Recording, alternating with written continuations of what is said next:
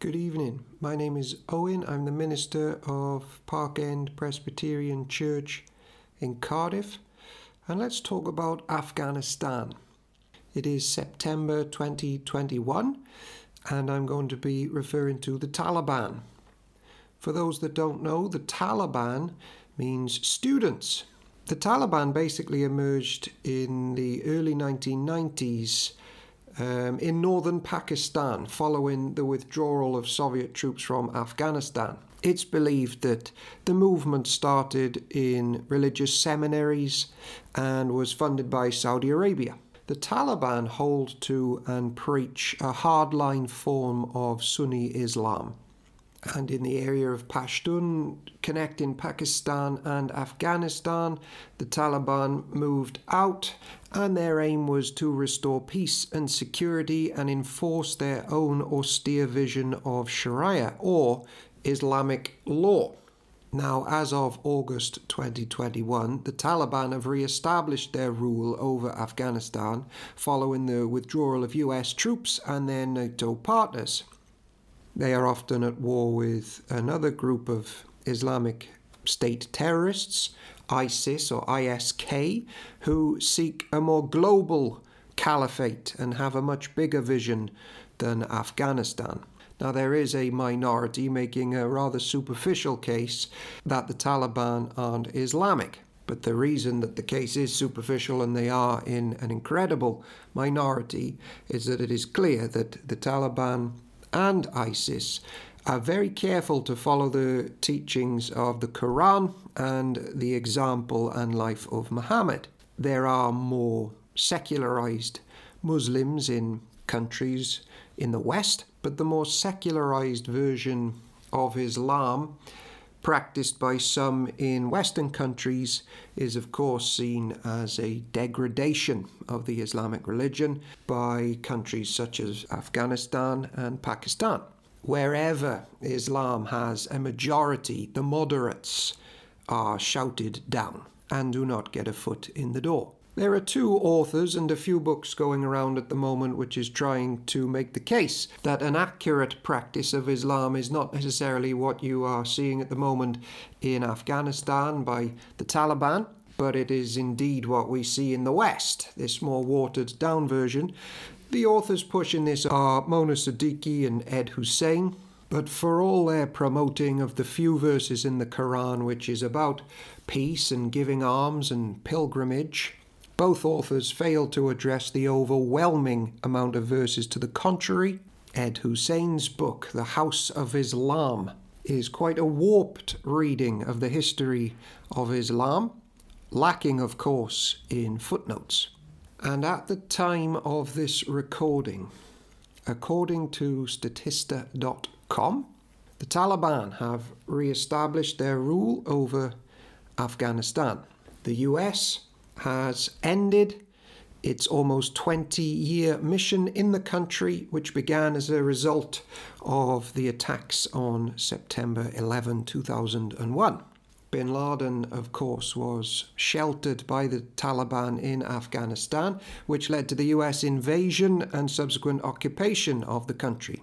The US and its NATO partners then sought to stabilize the country and help establish a stable democracy.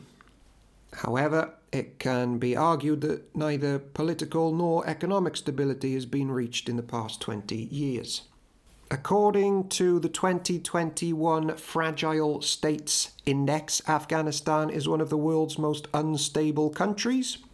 It bears the highest terrorism risk worldwide, according to the Global Terrorism Index of 2020. The current score on the Human Development Index is 0.51, which means that Afghanistan is characterized as a country of low development, ranking 169th out of 189 countries. And sadly, as we're seeing so much evidence of in the news at the moment, there is a strong contrast of the Human Development Index between Afghani men and women, with the men scoring significantly higher. Afghanistan is the largest opium producer in the world, the trade of which was the leading financing tool of the Taliban. Quoting Statista again, The withdrawal of the US troops was negotiated between the Trump administration and the Taliban in February 2020. The Afghan government was excluded from these talks. In return for the complete departure of their troops, the US agreed to free 5,000 imprisoned men of the Taliban. The Biden administration extended the deadline of their complete exit from May 13th, 2021 to September 11th, 2021. The swift and resistance-free takeover of Taliban rule over Afghanistan took many in the country and abroad by surprise. During the United States mission in Afghanistan, an emphasis in re-establishing a democratic rule was made on a centralized government disregarding the culture, ethnic or tribal structures of the country. Many tribal leaders and municipal representatives felt disenfranchised by the central government and were, therefore, able to be persuaded by the Taliban and hand over their district. So let's talk, think, reflect and pray. And the following thoughts on this subject are a mix of thoughts of myself, but also from those in forums that I've been reading and have been a part of or just observing. So what has gone wrong on a deeper level? Well, if I may cut straight to the heart, the West has made very many mistakes. And of course, as Christians, we know that a large amount of society's disasters or cultural meltdowns or oppression begins when there's been a rot in the Christian church. When the Christian church doesn't flourish and prosper in a country, disaster follows. There has been a rot in the Christian church in the West for a long time, and we need to check ourselves and repent. If you look at medieval Christianity, it was a time of kingdoms and art and glory and flourishing. There were rulers of countries striving to uphold the Lord's Prayer and the edict of "Thy kingdom come and Thy, Lord, will be done on earth as it is in heaven." Countries have flourished in every department when its citizens are seeking to bring the kingdom of God on earth and reflect here what it is like up there. But the Western Church, especially in the last 200 years, has been preaching a somewhat malnourished version of what our fathers taught, a malnourished version of the Jesus of the Bible. The Jesus of the Bible of the last 200 years, though there are exceptions here, has been presented from the pulpits and the colleges and the books and the songs as either a get-out-of-hell free card, with many sermons reducing the magnificence and cosmic grandeur of the Lord Jesus Christ to a mere repetitive mantra at the end of a 45-minute dull sermon of, "And Jesus died on the cross for our sins, amen." Or the Lord Jesus of the Bible has been reduced to someone who gets brought in to support tiny community projects conducted by the church as we rebuild a broken school wall which fell down. Both these versions of Jesus, which have trickled out into the society and culture of the West, has served to show a shriveled church. Church, for many, has become the place where Christians come for an hour to acknowledge God and then abandon him for the rest of the week. The Jesus of John chapter 10 verse 10, the thief comes to steal and kill and destroy, but I have come that they may have life and have it to the full, has, on the whole, not been known by Western churches for a very long time. And the cosmic Christ of Exodus and Ephesians and Colossians, who holds everything together, every aspect of our lives, the world and the universe, which is to permeate our education, politics, hobbies, family life, ethics and day-to-day decisions, has not been experienced by the Western Church for a very long time. And our average church decor of drabness, which lacks in life and art and expression, and the lack of children in our churches show we've reduced the physicality and the enormity of how far Jesus can stretch into every aspect of our country to a Gnostic, ethereal, separate, compartmentalized religion, which is malnourished compared to what it could be. And so from that departure, from the cosmic Jesus and his word, has arisen many ills, chiefly among which is that generations start to pop up who are lacking in life and Christ. And they undertake and practice Christless ideologies, educational regimes, and military tactics, and seek to better the world without the one person who can better the world, the Lord Jesus Christ. One article online correctly noted the following: when people walk in the light with Jesus, they learn to be truly free. Free from the enslaving passions that degrade us, free from the obsessions that humiliate us, free from the addictions that rob us of time, energy, money, and life itself.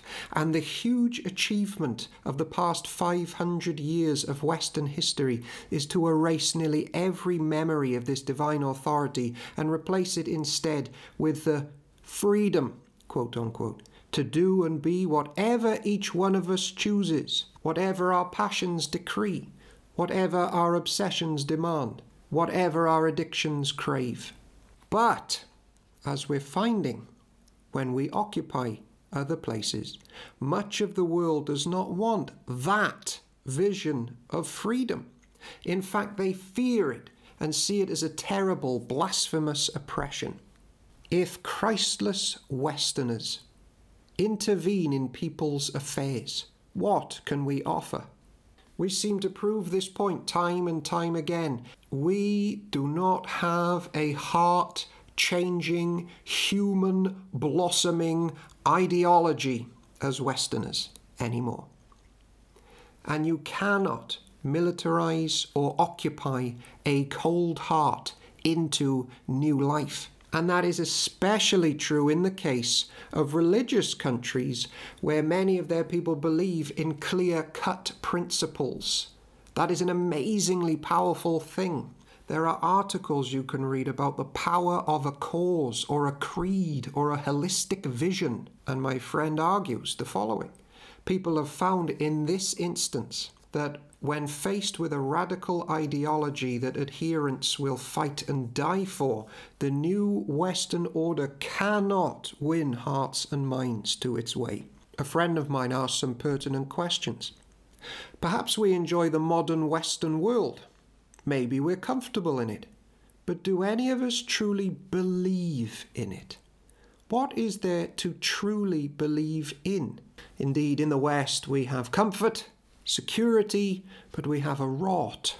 Allow me to quote another article and use some graphic imagery. In the West, along with our comforts, we also have the industrial slaughter of babies, the worship of greed and materialism, the commercialization of human bodies for lust and pleasure. We teach that storing treasures on earth is a virtue rather than a vice. We have the reduction of education to civic propaganda and preparation for career. We have the corrosion of morality and virtue for the sake of efficiency and profitability. Children are brainwashed to believe that their greatest dreams should be nothing more than career, fame, and money. All of these rotten features would be unthinkable in the golden ages of Christian civilizations that have existed before. Indeed, the wholesale rejection of the Western ideology by the Taliban has not come as a surprise to some of us.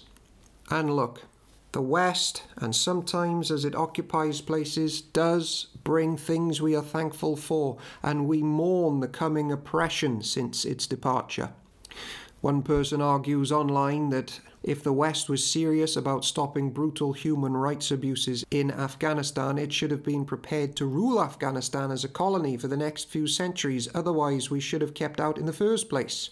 But this session, what we're reflecting on, is even if that occupation had continued for centuries, we have to ask, why is everything here and there so broken? Why are people so lost in the West, the East, the North, and the South? And Western answers are not cutting it. And at these moments where that is obvious to see, we're to pause and reflect.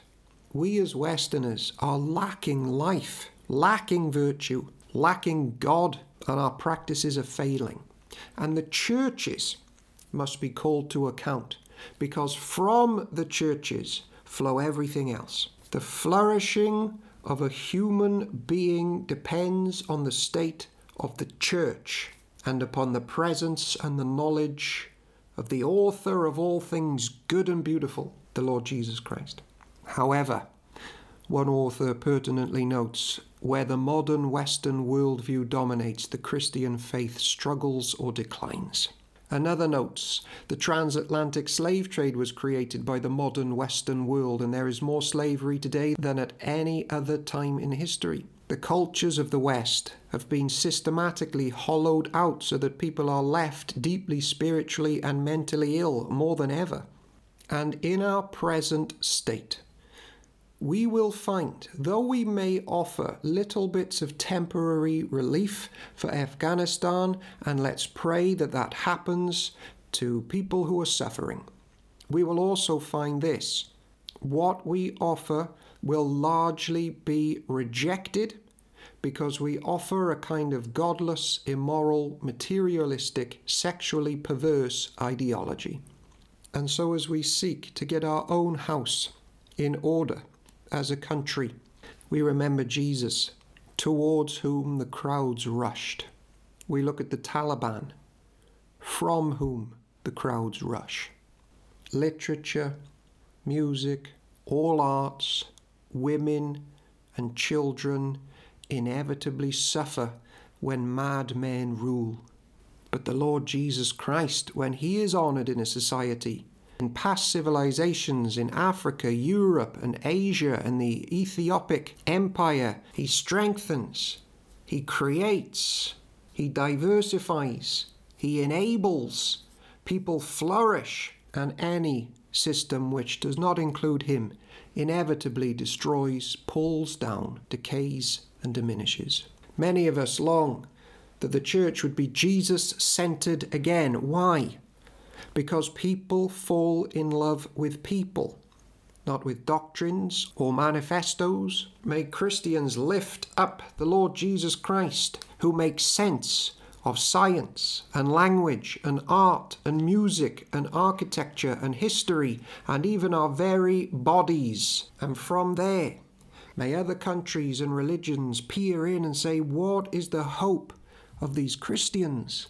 Their Lord permeates and enriches every facet of their life, Sunday through to Sunday. What have the moral codes of the West brought about? What will the moral codes of Sharia bring about? Absolutely nothing. Toward killing off the lusts of men, because dead works never produce spiritual life. One author writes, no amount of external religious codes will save us, no matter how much human fear and violence is used. May the churches rise up here and in Afghanistan. My friend writes, the basic foundations of Jesus are love your enemy, serve with humility, turn the other cheek, chastity triumphing over lust, love over violence, generosity over greed, and truth over deception. And some of the great debates of church have been, should we all be pacifists? Should we really sell all that we have and give to the poor? Is it ever right to desire a man or a woman? Indeed, the zealous followers of Jesus almost compete to be less violent, less lustful, more humble, greater servants, to be the very least and more generous. What a wonderful basis for true civilization. The pinnacle of creation in the Bible is the woman created out of the wounded side of the man. Church, born from the spear-pierced side of Jesus. The husband sacrificially dying to glorify and redeem his wife.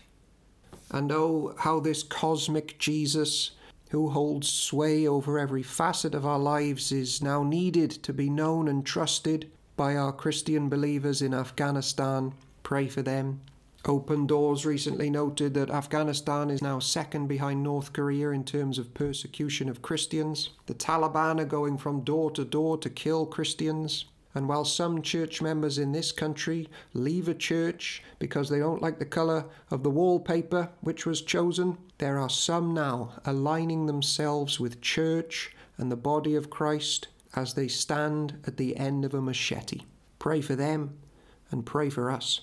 The Hill reports the Christian community is becoming increasingly difficult to track down in Afghanistan, and the fears are growing that for many it's too late now and there's no way out. Afghanistan's Christians are estimated to number between 10,000 and 12,000.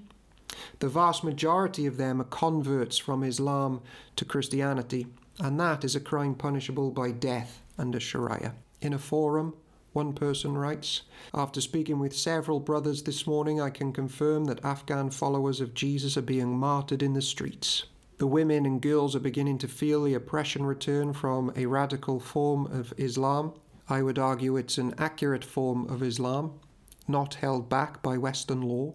And quote, "All of this seems to be just the beginning of what is in the future for Afghanistan." Indeed, when the Taliban previously held power, the Christians in Afghanistan lived in constant fear of their lives, and it's happening again. The Spectator reports they will kill the known Christians and want to spread fear. There are already posters appearing that if you have single girls 15 years old, you have to marry them to Taliban soldiers. They will be sent to madrasas to be brainwashed. The property and assets of Christians and all their women will be taken. And someone pertinently noted, Jesus has promised persecution for believers. It should be expected. This is difficult for us as Westerners to comprehend because for so long we have lived without any persecution for our faith.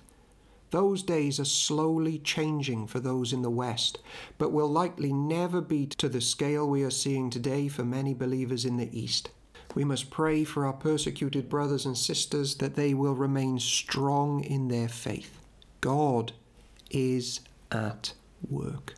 Matthew 24:6, "You will hear of wars and rumours of wars. See that you are not alarmed. The rulers of this present age will persecute Christians in all kinds of ways. But Jesus is Lord, King over all kings, Lord over all lords, and he will raise up nations and pull them down as he sees fit." So, as we have thousands of refugees heading to our communities, may, and I quote, "our local church family be a wonderful oasis of justice, love, truth, sanity, liberty, forgiveness, eternity, and help."